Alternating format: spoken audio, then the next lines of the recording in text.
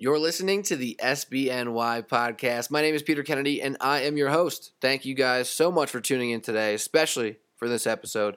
At the end of last week, I had a great opportunity to sit down with a guy who goes by the name of Nate Stupar. And if you don't know him, you're going to get to know him throughout this episode. But he is a linebacker for the New Orleans Saints. Has spent some time in Atlanta, some time in San Francisco, and he made his upbringing in the game of football at linebacker U. Yes, Nate Stupar is a graduate of Penn State. But today I'm coming at you live, just recording this little intro from Vail, Colorado. I'm about to enjoy myself a great little vacation, but I didn't want to leave the SBNY listeners out to dry, so I sat down with Nate. We had a great talk about NFL draft, rule changes, his come up in the game of football, some of the great guys he plays with, Sean Payton, Drew Brees, all that fun stuff. So stay tuned. Hopefully you guys enjoyed. Let me know what you think. Hit me on Twitter, at P. Kennedy with 2 Y's, or if you feel so kind, leave a rating and review on iTunes or Apple Podcasts app. Let me know what you think. But this is the Sports Blog New York podcast with special guest Nate Stupar, New Orleans Saints. Stay tuned.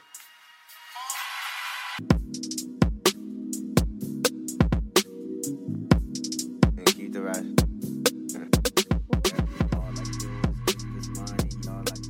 What's up, everybody? You're listening to the SBNY podcast with your host, Peter Kennedy. Today, I am joined with a very special guest. Sitting here with me on the phone, New Orleans Saints linebacker. His name is Nate Stupar. Nate, thank you for taking some time and doing this interview, man. Glad to have you. No problem, man. Thanks for having me. Excited. So the unfortunate place where we have to start here with this interview is that you suffered a pretty serious injury last year. About week 6, you did one of those injuries that everyone's afraid to hear now. You tore your ACL, right? So ended your season, set you back from what looked like a promising start, had a good 2016. Just for starters, where are you at now in the rehab process, and how are you doing? Yeah, it was a tough break, man. Yeah, definitely something you don't want to happen, and it's not as bad as you think. Surgery wasn't really too bad and everything, and it's just the rehab process takes so long for it to recover, because there's really not a lot of blood flow in that kneecap area where the ACL is, so it just takes a little bit longer to heal. But yeah, it's going well, man. I'm close to 6 months out, to being cleared to do activities with the team. So I head down, I think the 12th, to see Dr. Andrews and see Dr. did my surgery, and yeah, things are going really well. Running, jumping, cutting, so. Exciting times. That's the guy, huh? Dr. Andrews, man. He's like a legend in the sports world for this stuff. I know that. I asked my agent and some other people, and they're like, "Yeah, Dr. Andrews is the guy." And even my doctor back home, who worked on my knee before, but I mean it was minor surgery. Dr. Suey, he actually worked under Andrews, so it's kind of like a little small world that hey, he knows what he's doing. He's doing something right. Yeah, and the funny thing is, I first started hearing his name with baseball guys, with the Tommy John or whatever he was doing. Now he's just everywhere. He's doing all the sports. He's doing all the surgeries. All the biggest guys who unfortunately need it, they're turning to him. So it seems like you're in good hands.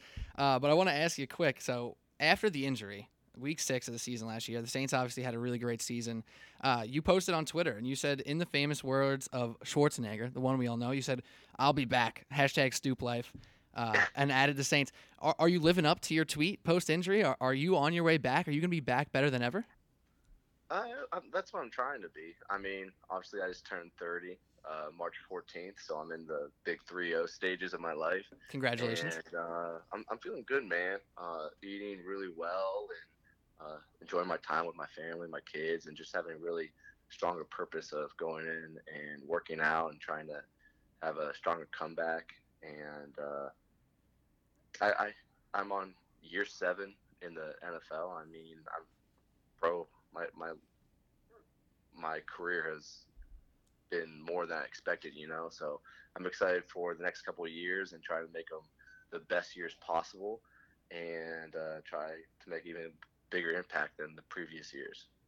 That's fantastic. And now you're part of a team, the New Orleans Saints, obviously, who made a good little playoff run last year. Will probably Hmm. wish they made it a little bit further, but that doesn't mean they can't come back strong and do it again. So I'm sure you're going to be glad to be part of that. But before we jump back into some stuff about the Saints and your Hall of Fame quarterback and coach Sean Payton and Drew Brees, I want to pop back a little bit further because you are a linebacker, Nate Stuper of the New Orleans Saints.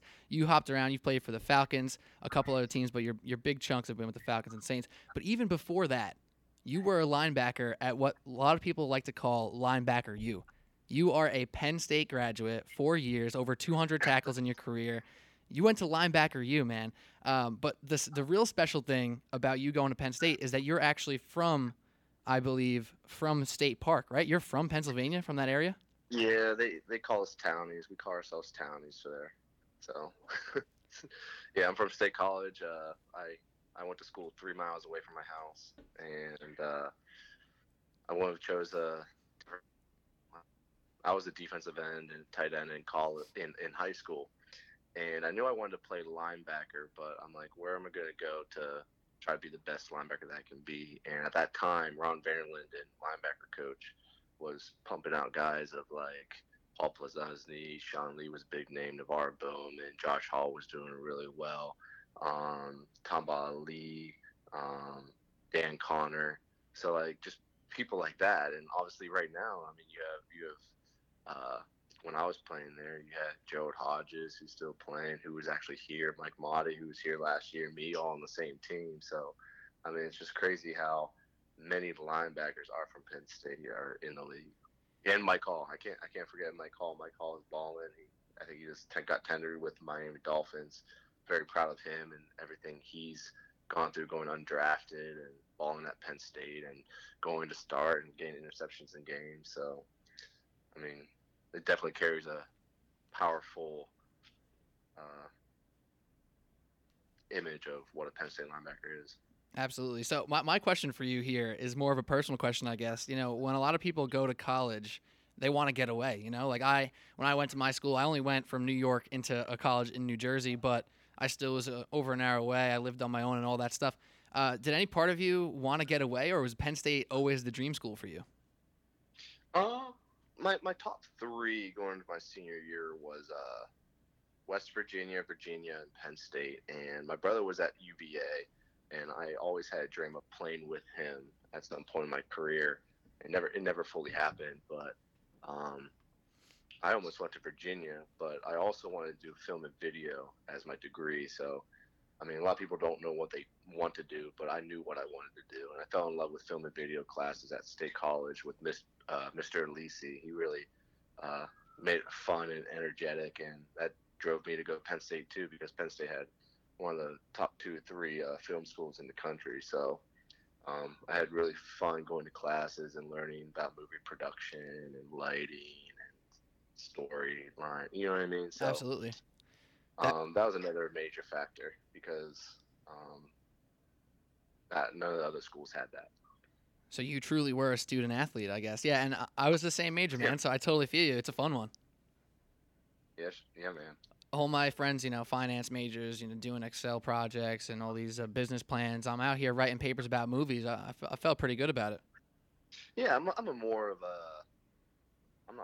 much of a numbers and like super into reading and stuff like that. I'm more of like an artsy, creative mind. If anyone who knows me, I'm a very corny, fun-loving, goofy person. So definitely worked out for my case. I even saw in your time in Atlanta, you were doing like these little mini videos with Fox Sports. So I guess maybe after your career's over, we might be able to see you on our airwaves, maybe TV, a little radio. Is that possibly in the future? Maybe my agent wants me to get into radio and stuff like that. He said that I have a really good personality for the radio. Not much so much the face, but come the on. voice for the radio. I seen that you come on. You've been growing the fresh beard. And I know early on in your career you had a little beard going, but now you got that thick beard now. That's a big move up. It's not thick compared to my younger brother. My brother has like a 5 o'clock shadow by 3 o'clock. Like he can grow a beard. Mine's it takes me a while, but like my camp beard. I start my camp beard a month in advance, so it looks pretty good. Hey man, better late than never. No one needs to know, no one needs to know when you started it off. Real Don't quickly tell 'em. though, I want you mentioned Sean Lee and Navarro Bowman. Those were two names that I had written down because not only did they go to Penn State as well, right? But you played with them. Mhm. They were the upperclassmen when you were the Yep. underclassmen, right? So Yep. you also were lucky enough to play with Navarro Bowman in your stint in San Francisco when you were on the 49ers. Mhm. Did those two guys specifically like help pave the way for you at all, whether it be at Penn State or moving on to the next level? What kind of impact did they have? I don't know if they paved the way. Um, the person I would say who paved the way for me would be my older brother Jonathan. Um, I mean, my uncle's Jeff Hostetler. He played for the Giants, won Super Bowl 25, played for the Raiders and Redskins and whatnot. Had a 15-year career, but no one ever heard of the name Stupar. So the first time my brother was becoming an athlete, going through the school system and stuff like that, he originally started at quarterback, but then they wanted a different quarterback. So he's like, Dad, I want to play. So he changed to tight end. And little did he know, by when he changed that decision, 8th grade or 9th grade, I forget when, he ended up playing 3 years for the Buffalo Bills as a tight end and went to UVA as a tight end. And he kind of paved the way for that Stupar name, getting that name out there. Like, oh, who's this kid? Who's this kid? Oh, that's what his family's known for. You know what I mean? So big props to him and everything he had to fight through, and very proud of my older brother and everything he accomplished. That's awesome, man. You know what? You actually you brought up your uncle Jeff Hostetler. He has a very very unique place in the hearts of Giants fans. I mean, you're on the Sports Blog New York podcast right now. Nate Stuper of the New Orleans Saints. Probably, like you said, people wouldn't put that together. I was going to bring that up later on, but since you brought it up now, so you're a young guy. You were you were very young when he was still in the league, right? So I don't know if you Yeah, I specifically. remember going to a game and playing in parking lots of Oakland Raider games and staying with the craziest Oakland Raider fans and stuff like that. So does that mean you were just engulfed in football as a youngin, right? When do you say that Yeah. you fell in love with the game? I don't know, man. Ever since I could walk, I mean, football is such a big part of my family. I mean, my dad played at Penn State. All my uncles kind of played at Penn State. Jeff Hostetler played at Penn State until he transferred to West Virginia. Then my other uncle was his starting left tackle for him when he was quarterback there.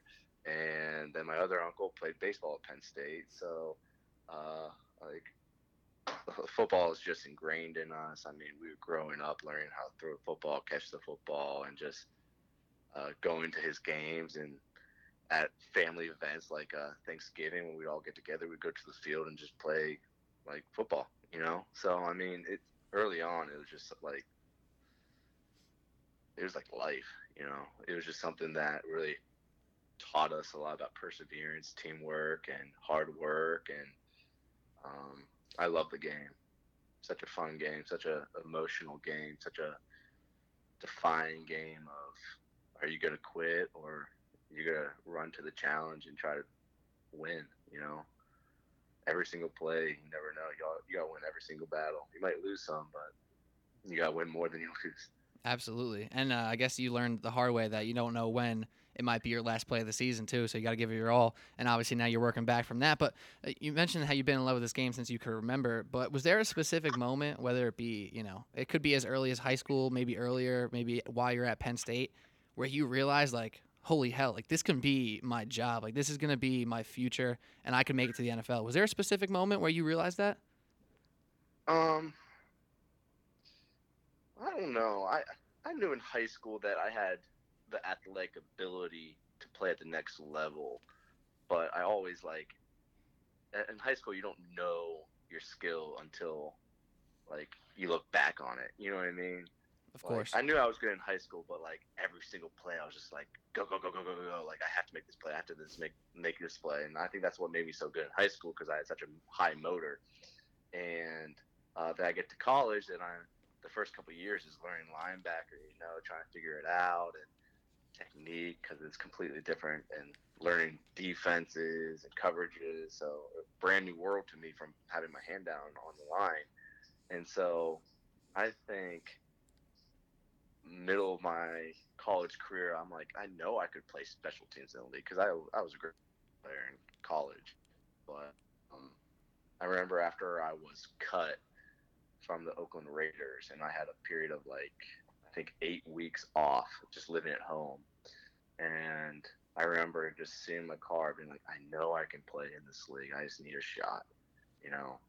And I remember I was listening to the radio, Pandora, I believe, the station was on, and I was going to the chiropractor, and the song comes on, and it's like a Southern gospel. You know how like they just keep preaching, like preaching within the song, and she was singing, "It's not over till he says it's over. It's not over till he says it's over." It just kept on repeating, and I just believe in that. And literally, like that week, the Eagles called and signed me to practice squad. Then I left them to 49ers, made the 49ers, and went to Jacksonville, Atlanta, then the Saints. So I mean, it's a crazy journey, but I won't trade it for anything. And I guess from that moment in the car, going through Jacksonville, making a run into the playoffs with the 49ers, and then so on through Atlanta and right after Atlanta, you ended up getting signed with New Orleans for multiple years, right? So through your journey of getting released, getting on a practice squad, getting on a full-time roster, when you got that notification from whether it be your agent or however you found out, did it bring you right back to that moment in the car? Yeah, I remember when I first made the 49ers squad. I had a really great preseason. That was with NaVorro Bowman, Patrick Willis, and learning behind those guys. I learned a lot behind those guys, and it was such a blessing to be able to do that. And I remember every guy was like an all-pro player on that team of that Super Bowl run year and stuff like that. And they're expecting to do the same thing next year. And I killed a preseason and everything like that. And I got injured with my elbow and fought through in the game. And I ended up, I think, leading the NFL in tackles on defense for preseason. And I missed a game. And I remember going to that meeting, and Coach Harbaugh was just like, hey, you guys are the guys, like, hey, welcome to the team. And I'm sitting next to NaVorro Bowman, Patrick Willis, and Kaepernick, and it was just a surreal moment. And I'm like, oh my gosh, I just freaking made the 49ers roster. That's and amazing. These guys are like all pros, and I had to act cool. You know what I mean? You had to act like, hey, like, this is just like every day. You know. You just got me a little jacked up right there, man. That's But, awesome. I mean, it's very humbling because like you look back and you're like all the hard work, all the plays, all the time you put into it, and it finally pays off, and people actually see it and respect what you're doing and everything like that, and took a chance on you. I'll always be thankful for Coach Harbaugh and 49ers when they gave me my first shot of playing on a team, you know. So now that your former coach Harbaugh is at Michigan, can you root for him at all? I mean, a little bit of a rivalry there, no? I mean, I like him as a coach, like that, but Penn State playing Michigan, I'm going Penn State all day. That's what I like to hear, man. I mean, that was a layup right there for you. I just wanted to make sure. Can't trick me. Of course. Now you said you play with Coach Harbaugh. You play with the Niners. You play with the Falcons. You see Matt Ryan work every day across the ball from you. I'm sure you're going up against him in practice. And now you move over to the New Orleans Saints, right? And that's another team that's won a Super Bowl in the past, 10, 12 years, whenever it was. They have a really strong culture, obviously, being in New Orleans, having Sean Payton, having Drew Brees. The fans down there are insane for all the right reasons. What is the culture like in New Orleans playing football? Because the Saints is that city's team. You know, a lot of cities have a little bit of a split between maybe NBA and NFL or MLB and NFL, yada yada yada. But New Orleans is Saints town. So what was that like for you joining that squad? It was awesome, man. I mean, it's such a cool city. There's so much to do, so much amazing food, so much amazing people, and it grows on you. Like the first year took a little bit to kind of like figure out where everything's at, trying to get to meet new people and new teammates and where to go, baby. And I remember last year was just awesome with just going out to dinners and exploring, on one of the the boats on the Mississippi, having dinner, and going down to Bourbon for the restaurants, and the warehouse district. There's so much identity in this city. They know who they are, and they don't they don't uh,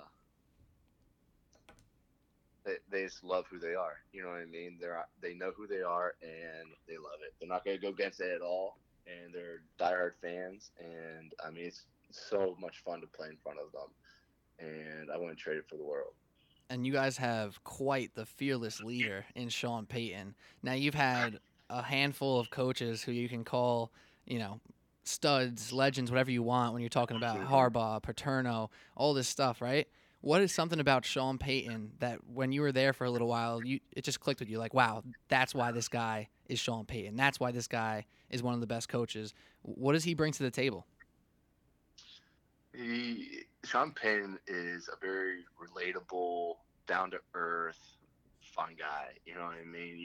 He's a guy that you want to play for. You know what I mean? You can have head coaches where you're like, yeah, like I'm playing for myself. You know what I mean? But like on game day, you go out there like, hey, I'm playing for coach, and you don't want to do anything to screw something up and get him mad. You know what I mean? You want to earn that respect from that man because he's earned so much respect within the NFL. You know what I mean? And he's a funny dude, and he relates to the players and stuff like that. I remember during OTAs, he took us all go-kart. You know what I mean? And he's really very smart and very enthusiastic, and I love having him as our coach. And it just seems like an amazing pairing. When you put Drew Brees with Sean Payton, right? Hall of Fame quarterback Drew Brees. They seem like a perfect fit, like a match made in heaven. Where maybe now tell me if I'm wrong here. This is my complete outsider's perspective guess here. Sean Payton probably can they play a little good cop bad cop sometimes, or do they kind of run on the same wavelength? Because I feel like Sean Payton can turn up the intensity to an angrier level, where Drew Brees is just calm, cool, collected at all times. To be honest, I don't know. I mean, I don't think I see their interaction that much on game days and stuff like that, more towards the defensive side. But, I mean, there's obviously times where Drew can come off and get heated too with, if he had a bad play or something, and he's like, I can't believe I did that. You know what I mean? And, of course. But he really is cool and collected. He'll be I was able to watch him when I was hurt, and I remember during the Vikings game, he's just on the side of the ready to go out. He's just moving left to right on left foot, right foot, just kind of like bobbing left and right, being ready to go out. And he didn't look stressed at all and whatnot. And he made some of the most amazing throws that game and had the amazing comeback. It was a total team effort, but it would have been crazy if we would have won that game. Just how much faith he has in himself, and the team has in him, and the players have in him. I mean, you see, I see all the work he puts in. Not many people can say that because he's there before anyone else gets there. He's in the film room with the other quarterbacks. He's there. He's always doing something. He's always getting better, and he's always working on himself to become better. And you see that on game days. And he rarely makes the same mistake twice, and that's why he's such a great leader, because he leads by example.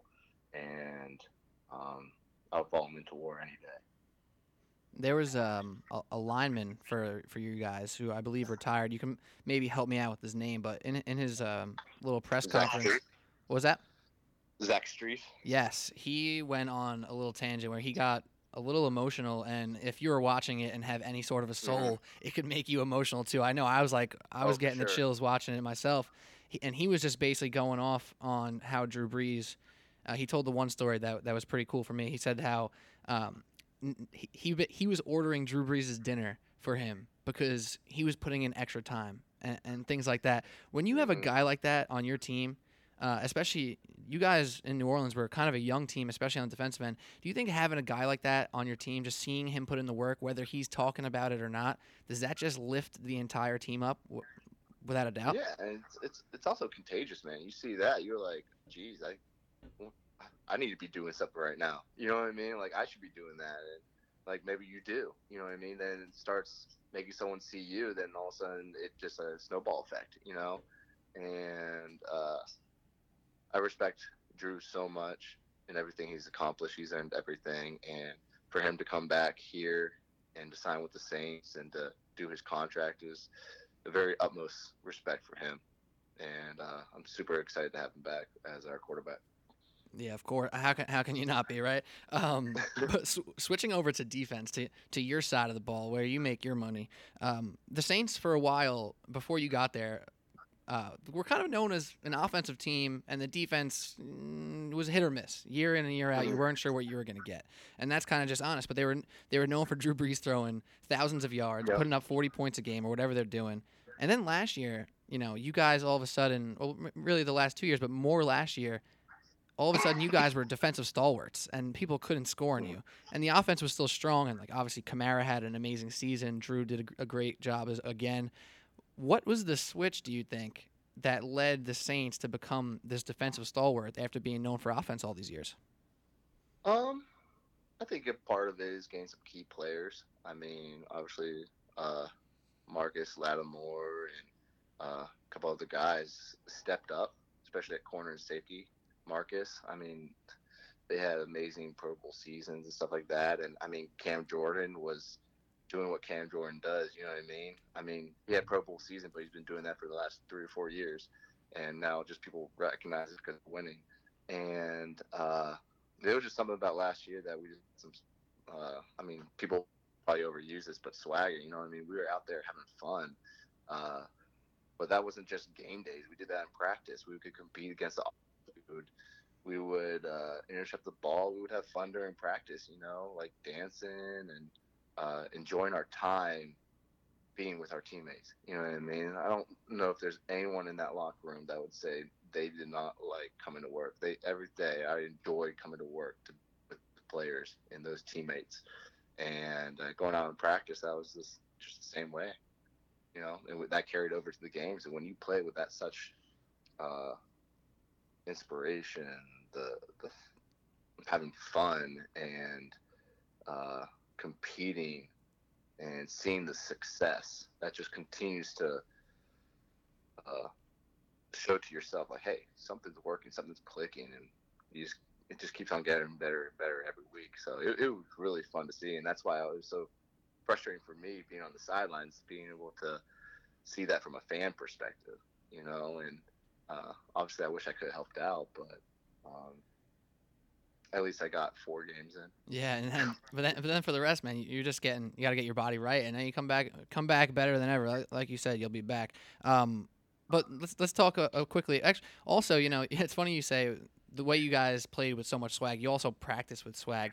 That's something that gets lost from a fan's perspective, because like I could think back to my high school coaches telling me 1,000 times, not me specifically, but my team 1,000 times over, you can't flip a switch. You play like you practice like you play, yada yada yada. Mm-hmm. And then hearing it from you, man, it really is true. And people who are just fans of the league, we watch on Sundays. We read stuff on Twitter and read articles, but we don't see the work that you guys put in every week. And when you know from the inside perspective that a team is having fun at practice, like that's a damn good sign. But talking quickly about your game. So I didn't even know this until you told me earlier, but you weren't a linebacker until in college, basically, right? So then you come into the league in 2016. You're playing all over the place. You're playing special teams. You're playing multiple positions of linebacker, really moving around the field. How do you balance, learning the different positions, and how do you use your versatility to your advantage? I mean, it's obviously difficult. I mean, but I enjoy it. I like the challenge, and I've always been person who is like a yes kind of guy. You know what I mean? Hey, Stupar, do this. Okay. Stupar, do that. Okay. You know what I mean? And I remember early on getting advice about like, hey, the more you can do, the longer you'll stay. And I remember like when I was with the Falcons, like I was playing Mike and Will, and Coach Quinn comes up to me and he's like, hey, what do you think about Sam? I'm like, heck yeah. I go, yeah, I can play Sam. Put me in, coach. I go, I was a defensive end in high school. I go, I'm used to playing on the line. And I played a little bit, Sam in OTAs or something like that, but then I kind of got moved to Mike and Will, so I didn't think anything of it. Then I was like, maybe they'll just see how I do, you know what I mean? And I remember that year, um, I was playing special teams, and I think Brooks Reed was hurt, and it was like a Wednesday practice. We're in meetings and stuff like that, about to go out to practice, and my linebacker coach said, "This is week 2 against the Giants." He's like, "Oh yeah, Stupa, you're starting Sam this week." I turn around and look at him, kind of like, "What?" Because I didn't play Sam like maybe like a day or two in OTAs and maybe 5 reps in preseason. And I look at him. He goes, "Stupa, are you okay? You good?" I'm like, "Yeah." But in my head, I'm like, I wish you had told me like 2-3 days ago so I could do some studying. It would have got my head in that playbook a little harder. Yeah. But like I knew the position, you know. I mentally I knew everything. It's just there's a difference between playing on the line and playing off the ball. Absolutely. And I went and played a great game and everything like that. Had 7 tackles. Did really well that game. My parents came because it was like my first start in my career. And then later that year, I needed to play Will. And one game I had to play Mike. So I mean, it's just something where the more you can do, and I take pride in that, knowing all the positions, even what nickel is doing, or what the safeties are doing, or defensive linemen. You know, it just if you know all those spots, you can play all the spots. You know, you can. Hey, this guy's playing hook curl. This guy's playing hook curl. I gotta have the curl flat if I'm over here, kind of thing. You know. Right. And Fill in the blanks, basically. yeah, and it's been working out. I mean, I'm going on year 7, killing on special teams, and I just do my job and make plays when I have to when I play defense, and simple as that. Yeah, man. I saw something that you tweeted. It was a very simple, eloquent tweet. All you used was one little emoji, but it was a quote tweet. And I want to get to this for a hot second here. So there's a couple of rule changes popping through the NFL right now, right? Mm-hmm. And as a said special teams guy and a guy who plays defense, it kind of seems like some of these rules are going against your pride and joy. Do you feel like the defense is getting left behind in these rule changes a little bit? Shit, it's been like that for the past 10 years. I mean, it is what it is. You know, we just gotta make do. I mean, you can't complain about it. You know what I mean? You just gotta go and do your job and do it the best of your ability. Obviously, the game is changing, and they're caring about more of our protection. But I mean, it is what it is. You just got to adapt to it, and yeah, it stinks. But I mean, where else are you guys supposed to hit the guy? You know what I mean? I guess Yeah. I'll just grab him by his arm and try to tackle him. Adapt and survive, it seems like, as well. Another thing, real quick, we don't need to talk about this for too long, but fans really enjoyed freaking out about the catch rule the past year or two. Is that something Yeah. the players were also freaking out about? Like, did you guys feel Oh like my you were in the gosh. dark? Like, what was that about for you guys? I'm so glad they finally changed it because I remember when Jesse James, I know Jesse and he plays for the Steelers, and when Yep. they called that ball incomplete, I'm like, are you kidding me? I go, he caught the ball, made a move, and turned around, and as soon as he crossed the goal line, it's a touchdown, regardless. You know what I mean? What if some guy catches the ball going out of bounds and reaches across the pylon? They call it a touchdown. That's a you know what I mean? Like, Yeah. The like, it's consistency. just so frustrating. It should be a common sense rule. You see it.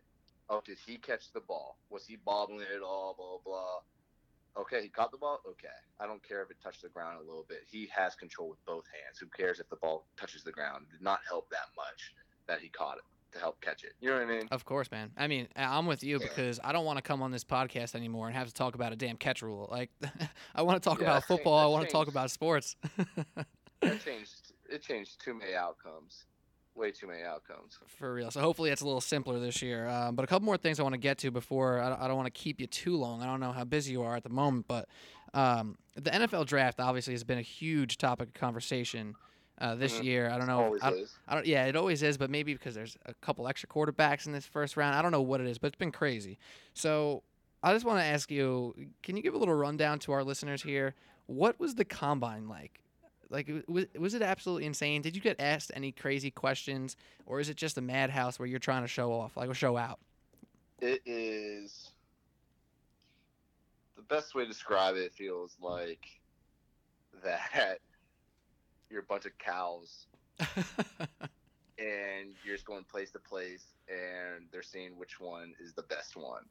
You know what I mean? Like, you feel like cattle a little bit. But, I mean, it was a great experience to be able to meet buddies like that you're still friends with now. I remember I got drafted to the Raiders with Miles Burris, and we ended up being on the same team.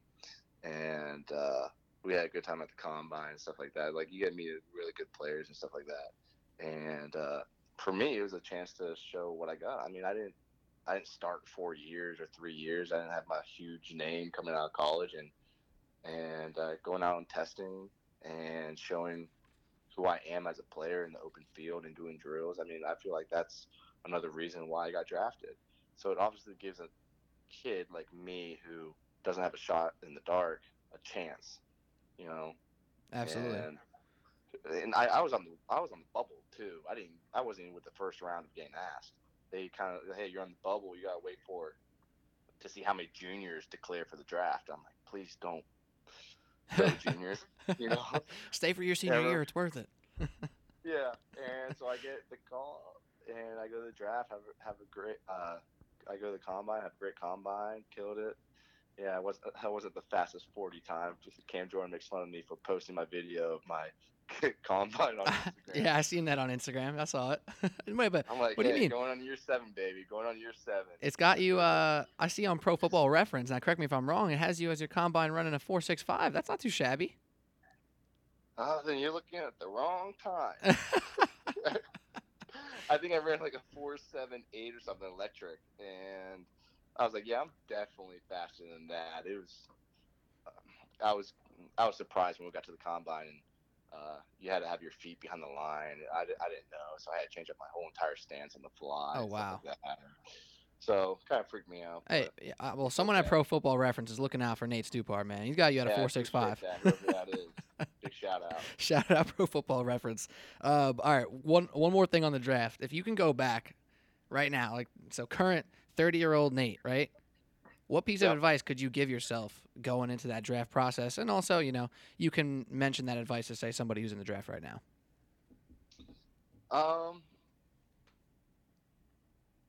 I would have to say, be like what I've been doing right now. Grind. The first year is a grind, man. Doing all the rookie stuff, the rookie things you have to do on the team that you get to, the meetings you have to go to. It's the first year is just such a grind, and just stick with it and learn as many linebacker or whatever positions you can, and kill on special teams. Because if you can kill on special teams and be a heck of a backup or even a starter, because if you're not a first 1, 2, 3, or maybe 4th round, you're gonna be more of a special teams for your career, you know. Yeah. So you gotta do the dirty work. Yeah. So, I mean, I told that to Jason Kaminda. He's coming out this year, and he actually took some of my advice before the season. He got on some special teams and did some special teams during the season.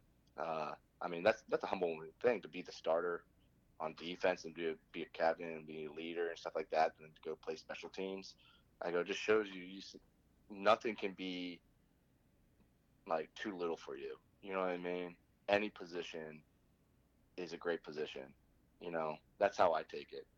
I mean, it sounds like good advice, honestly. Like, if this guy, he may be the starter in his college team, he may be the captain, like you said. At the next level, it's a clean slate. They don't care what you did in college anymore. They want to see what you can do now. And if he has the experience on special teams, man, that could help. So you said special teams. You're doing the dirty work. You're doing all you can. Is that where the nickname Nasty Nate came from? Nasty Nate came from. Me and my cousin, we went to Colorado for a Christian camp kind of thing, and me and him became friends with John Mish. He was a linebacker at Michigan State, and my cousin, he's a lacrosse player. He played for Cup or something my rookie year, and we had nicknames for each other. His was Jolly John because he was always happy, and mine was Nasty Nate because I weighed like 243 at the time, and heavy, and again, I played football, Right. and my cousin was Dirty Dan. He didn't like it so much, but and so that's where it came from. That, Nasty Nate and Dirty Dan. I love it. Uh, yeah. So that's where it kind of originated from. But it just kind of stuck. I made my Twitter handle, and all of a sudden, I never changed it. So I love it. Actually, that's something I should have mentioned earlier, but never too late. If you want to hit up Nate Stupar on Twitter and Instagram, it's at the Nasty Nate 54. But I'll mention that again later on. Also, a little hashtag you like using. I know you're semi-active on social media. You're not super duper active, but you definitely put your 2 cents in. You drop your posts and pictures of your family on Instagram. But it's all about the hashtag Stoop Life, is it? Is it not? yes, sir. It's all about the hashtag Stupid. And that Everyone at the building usually calls me, "Hey, Stupid," and I'll be like, "hashtag," or they like, "Oh, hashtag Stupid." And that actually came from when I was in Jacksonville. Winston guy, he was a safety for the Jags, and he would always call me, "Hey, what up, Stupid? Stupid?" And I'm like, "Hey, that has a nice little ring to it." And so I just started hashtagging it, and just became a fun hashtag because I feel like it represents who I am pretty well. Because I'm a corny, fun, loving guy, like I said earlier, and that's my personality. And I mean, it's people who say it, I know they're kind of like having fun with it, you know what I mean, half serious and stuff like that. But it's fun. I enjoy it. That's great. And now, also, I want to get to this as well. I'm sure now more than ever, this has been really huge for you. But you mentioned them earlier. You have a wife, you have 2 kids. How big was it to have them as your biggest fans, not only while you were playing, but now going through this ACL rehab process? What's it been like to have them by your side? Uh, it's always it's always a blessing to be able to look up and see them up in the stands. I mean, sometimes they're at daycare and stuff like that, but to be able to go and grab your daughter and to kiss her after a game, and just having amazing support from the wife when I'm gone most of the days when they're long days and she's home with 2 kids, and uh, it's amazing. I mean, it was a challenging time during the season when I tore my ACL because we just had our second one, and Maddie, she was not a happy baby. She had a lot of like stomach kind of like the breast milk wasn't really sitting well, so she was always gassy and upset and crying.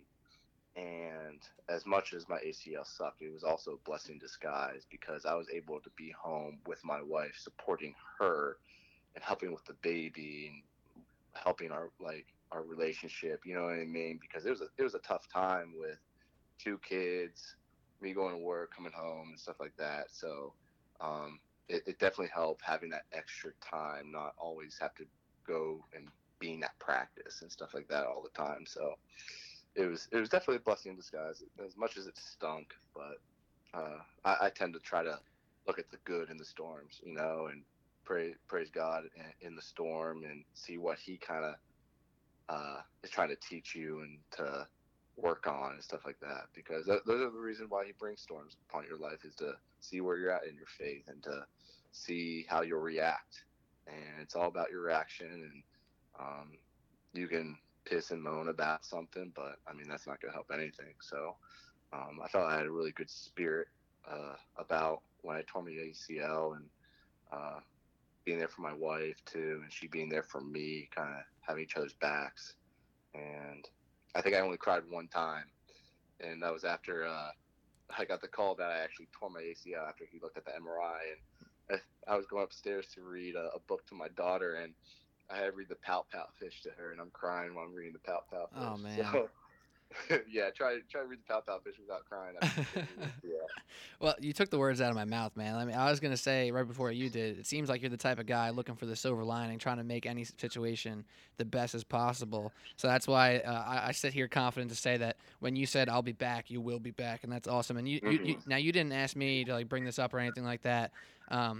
But I saw it when I was doing some research on you and your life and your career and whatnot. So I felt obligated to bring it up because I think it's really awesome. So you and your wife Marissa actually have a little foundation. It's called the State of Hope Foundation, and helps disabled children and different things. So take a moment, talk about that. What drove you to do that, and what has it meant to you? I always wanted to uh, make a foundation to help kids. I'm a very fun-loving person. My wife, she worked with Big Brothers Big Sisters when she was out of college and stuff like that before uh, the NFL journey. And we just have a passion for kids and helping them in low-income family homes, single-parent homes, and just less fortunate situations. And I just never knew where to start. And I remember one year, my buddy Joe Gaza and his wife flew down to New Orleans to come to Drew Brees' event and come hang out. And we were talking by the pool one day, and I'm like, I always wanted to start one, but I never knew where and didn't know what to do. He goes, dude, I can help you out with that. I go, really? He goes, yeah, I'd love to do that, get involved in that, blah, blah, blah. And I mean, literally like 2 months later, we had like an LLC or 501c3 for the foundation. And Joe Gaza, he's the president right now, and he's such a hardworking man and very dedicated man, very passionate. And I won't want anyone else running the foundation besides him. He's a very trustworthy man, and he's a man of his word. And he's also funny and yet serious, and we can banter back and forth. But at the end of the day, we always say, hey, we're just trying to find the cheese. We're in a maze, and we're a mouse, and we're just trying to find the cheese together. And so very glad he flew down and helped with the foundation, because we're doing really great stuff with the foundation with a backpack program called Carry On Program to give backpacks to foster kids in the Center County area. We're helping with T-shirts and gifts during Christmas for Park Forest State Preschool. We're helping with meals on the weekends for kids who don't have food.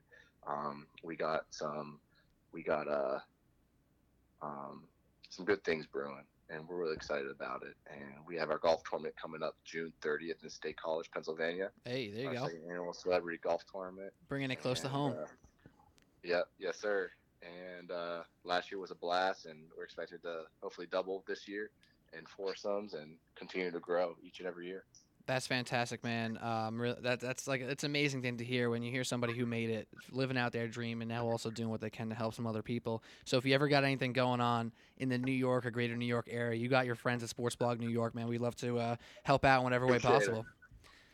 Hey, come get a foursome, come golf. Oh, over by Penn State, man. I might have to reach out. Well, I'll reach out to the people that matter. Make that happen. www.stateofhopefoundation.org/events. That's awesome. I'll also post that on our website in the link for this podcast as well. That'll be in there for sure. Now, all right, man. I don't want to hold you too much longer, so I have one more question. This one's a fun one. Nothing to do with football. Outside of football, maybe even a little bit, because you mentioned you love spending time with your family and your kids and stuff like that. What are your non-football hobbies, man? What keeps you occupied? How do you have fun off the field? What really drives you hobby-wise? I would say when I get free time, I enjoy playing video games, and I've been getting to the Fortnite craze lately. Oh, there you go. And the reason why I like playing it so much is because I'm not that very good at it, and that's hard for me to say, because I'm really good at, like, I'm not really good. I'm decent. I know what I'm doing. I play really well when, like, playing Halo or Call of Duty and those type of games. But compared to Fortnite, it's third person, so I'm kind of getting used to that. And I play with my brother. I'm usually the better video game player. And my brother Robbie has been showing really good skill in Fortnite. And he's like, I don't know how. He goes, I'm just good at, like, killing the people. And that's what I struggle with. And so it's very humbling for me. And I'm like, I just want to practice more. Is the Fortnite craze across pro sports? I won't even say the NFL. Across pro sports, I know NBA guys. Oh, no doubt. It's real, right? It's such a fun game. Obviously, I'm doing free advertisement for them right now, but I mean, it's a free game. You don't have to pay for it, and it's across, like, all platforms. I'm excited when it comes to hopefully the Nintendo Switch, and I've been playing on my phone too. I think I play better on my phone than I do on the Xbox. I was gonna say, are you a PS4 or an Xbox guy, man? I'm sorry to hear. I have both, but all my friends are on Xbox. All right, understood. I'm a PS4 guy, but most of my friends play on Xbox too, so I gotta pick and choose my spots. All right, Nate, man, this has been fantastic. Again, Nate Stupar, New Orleans Saints linebacker, coming back stronger than ever, hopefully this season after a tough injury. Dude, thank you for doing this. You have any last words, anything to say to the Sports Blog New York podcast? Thanks for listening, everybody. Hope you have a great rest of your day. About to go on a date with my wife. Oh, that's beautiful. And God bless. Take care. And hashtag Stu Play. Hashtag Stoop Life. That's beautiful. I hope I didn't push your date back too long. Tell Marissa I apologize. I will. All right, Nate. We hope to see you on the field. You have a great season. Continue rehab and keep getting stronger. And thank you for doing this, man. Thank you. Take care.